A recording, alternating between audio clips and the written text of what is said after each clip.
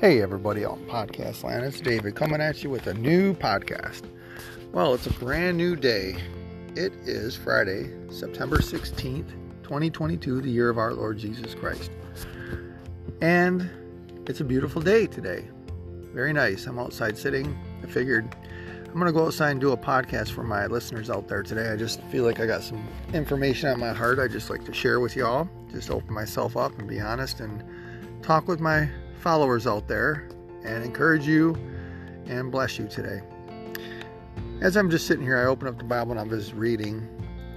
Read a few different things today, but one of the things I read on a daily basis, I think I told you this before, is I'm going through the Bible and I'm in 2 Samuel right now, close to the end. And I also been reading about David and Saul's journey, and then Saul's been removed, and then what's happened to David. Today, I've made it to the point where David goes out to his final battle that I can see so far, his final battle.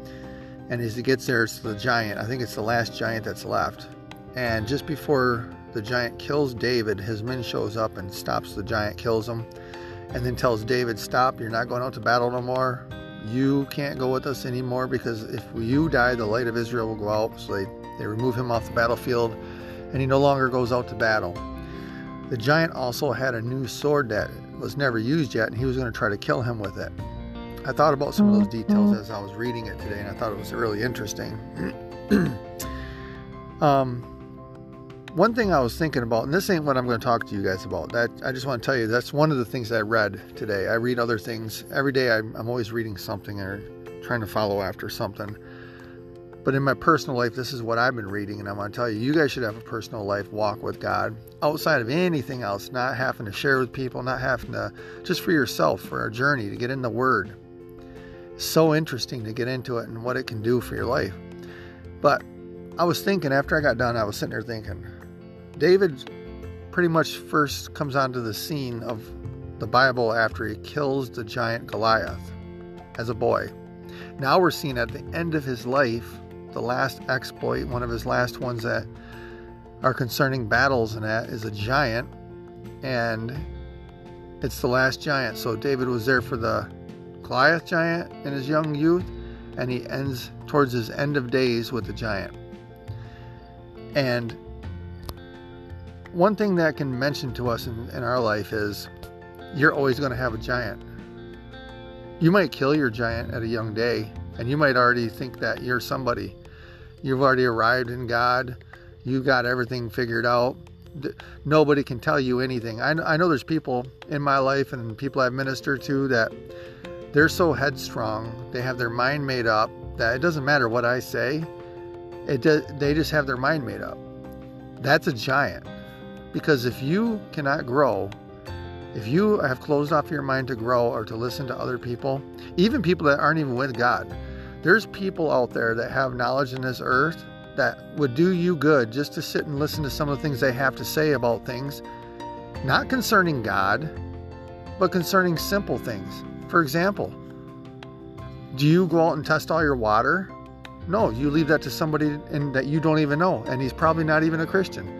Do you test all your food before you eat it? No, somebody else already did that. Somebody packaged it. They're probably not a Christian.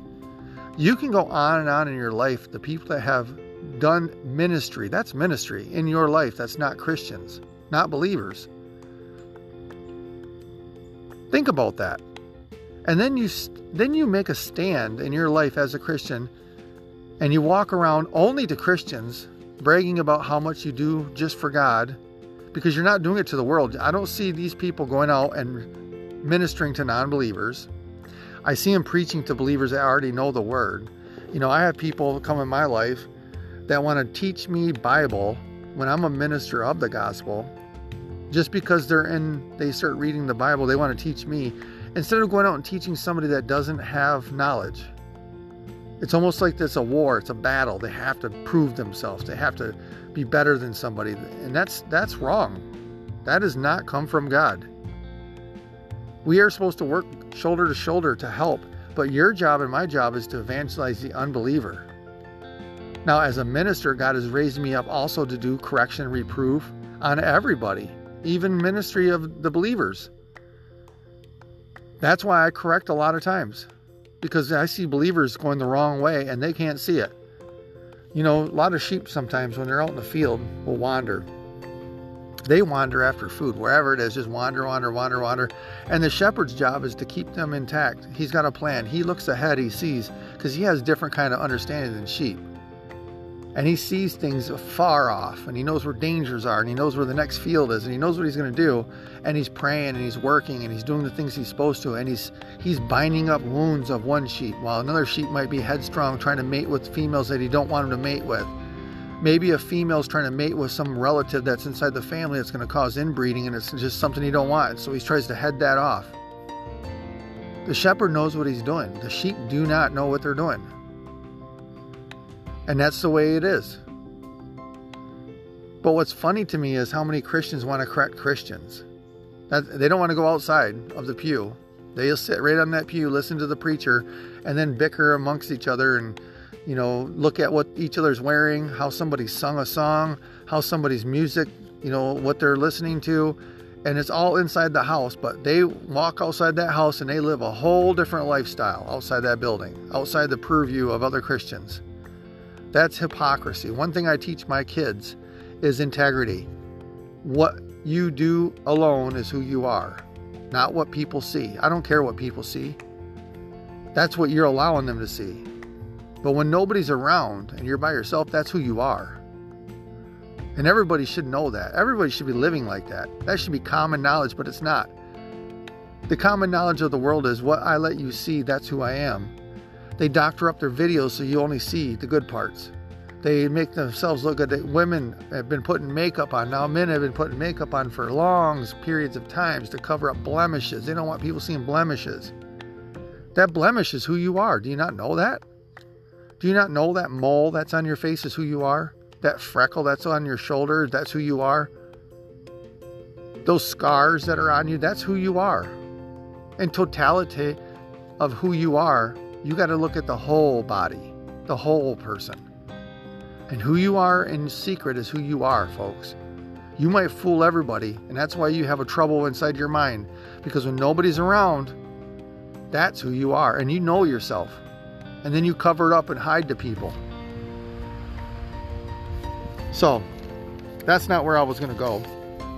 But that's a story you should look up. David's final battle against the giant, and then go on from there, and then you'll catch up to my daily reading, if that's something. But I want to talk to you too. As I was getting ready to come out for the podcast, I put on an old pair of shoes. I have an old pair of shoes here. I bought 2 new pairs also a few weeks ago, and I'm trying to keep them in good shape. We all do this, right? You buy a new pair of shoes, you wear them, and you try to keep them looking nice, but eventually they start to get dirty.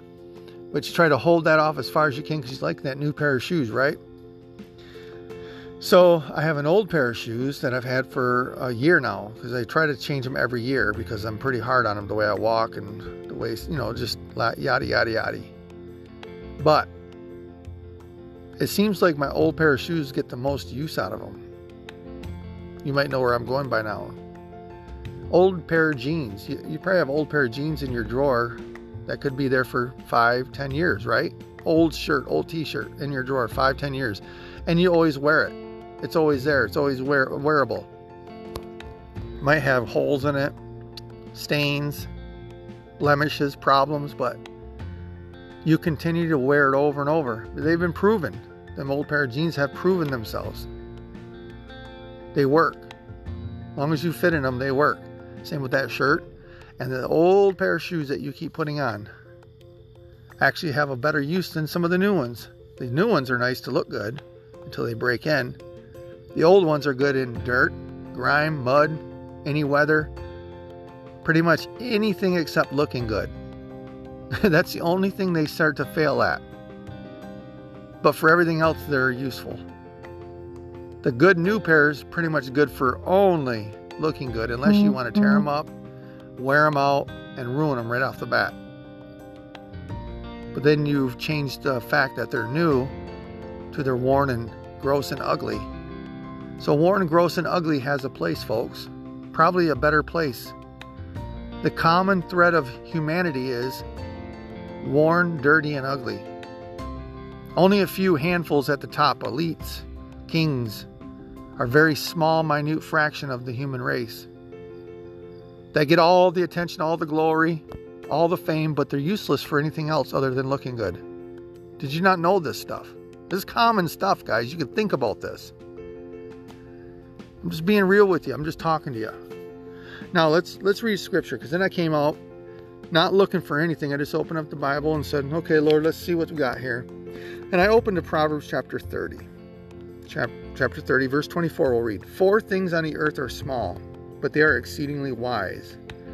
The ant are a people not strong, yet they provide their food in the summer.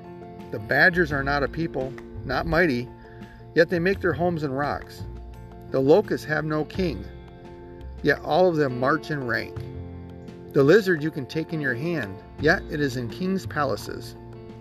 Verse 29, 3 things are stately in their tread, 4 are stately in their stride.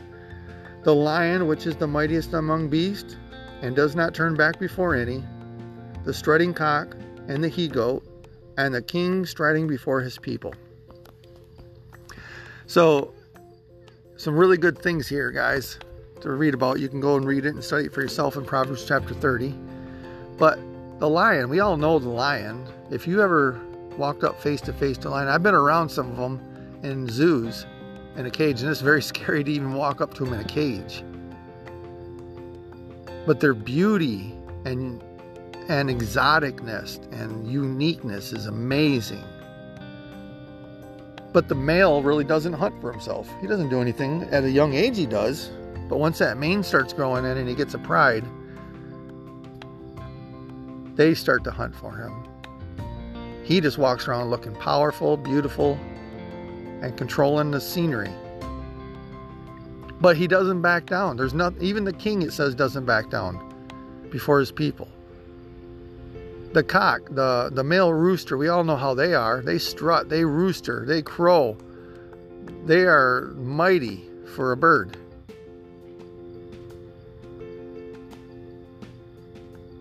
But what are we talking about here?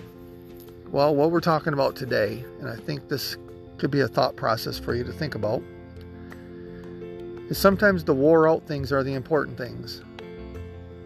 We sometimes want to throw things away and get rid of it in a throwaway society we're in. But if you look through your stock of inventory, you have things that you've saved along the way. Maybe more high-priced items, better material. Maybe it's something of low-grade material, just it's held on and it's been useful, and it's something that you've used multiple times over and over and over again, and it's still working.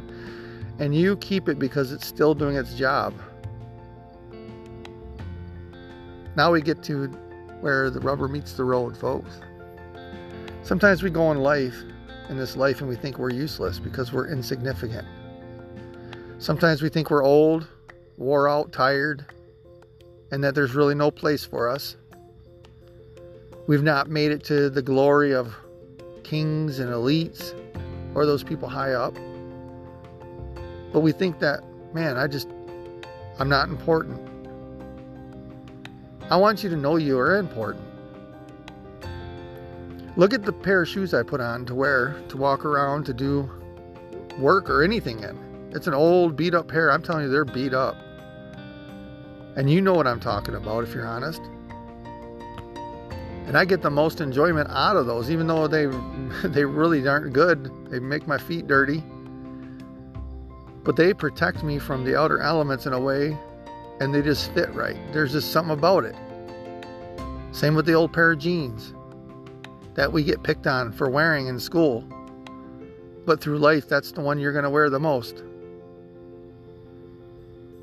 What about our Master, our King, our Savior? I think he likes to use people that are old, tired, and worn out. I think he likes to use people that are broken, hurt. Why? Because they're useful. They have a place. God has a place for you. God has a ministry for you. God has a reason for you. God has something for you that he wants to do. And he has a use for you. It's the enemy that wants you to think that you have no place, you have no use, and that you're broken, wore out, and tired. Get back up and just know who you are with the blemishes. Don't put the makeup on. Be the person God wants you to be in secret and in front of people. Don't change because you go in front of certain people. Be who you are. And if you're sinning and you can't do that, change. Don't sin. If you're addicted to stuff that you can't show people, stop it. Become the better you. Become the better person. Be used by God. Have a mission of life. And it will help other people.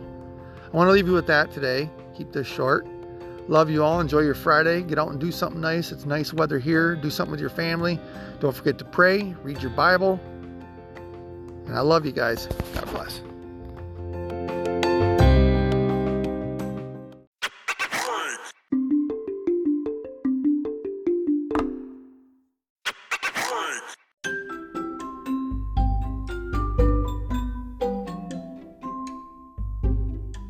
Hey, have you ever heard of MyPillow? I'm sure you have. It's on all the commercials that you can see on TV. Well, I'm a user of MyPillow. I used to have migraines, real bad neck aches, but MyPillow helped me in such a way that I don't get migraines, and I have to use MyPillow every time I go to bed. I even take it when I go on a trip. My wife and I have to have our pillows, the MyPillow, with us wherever we go. You can get the MyPillow too by going to mypillow.com. Mike Lindell is a Christian. He's a good man, and he produced a very good product. I am advertising MyPillow for free for him, and if I were you, I would buy a MyPillow. I'm doing it because I know it works. It's a great product, and it'll be a great blessing to you and to whoever you buy it from. God bless, and go to mypillow.com and order MyPillow, or wherever you go and you see a MyPillow, buy the MyPillow and watch. You will be blessed.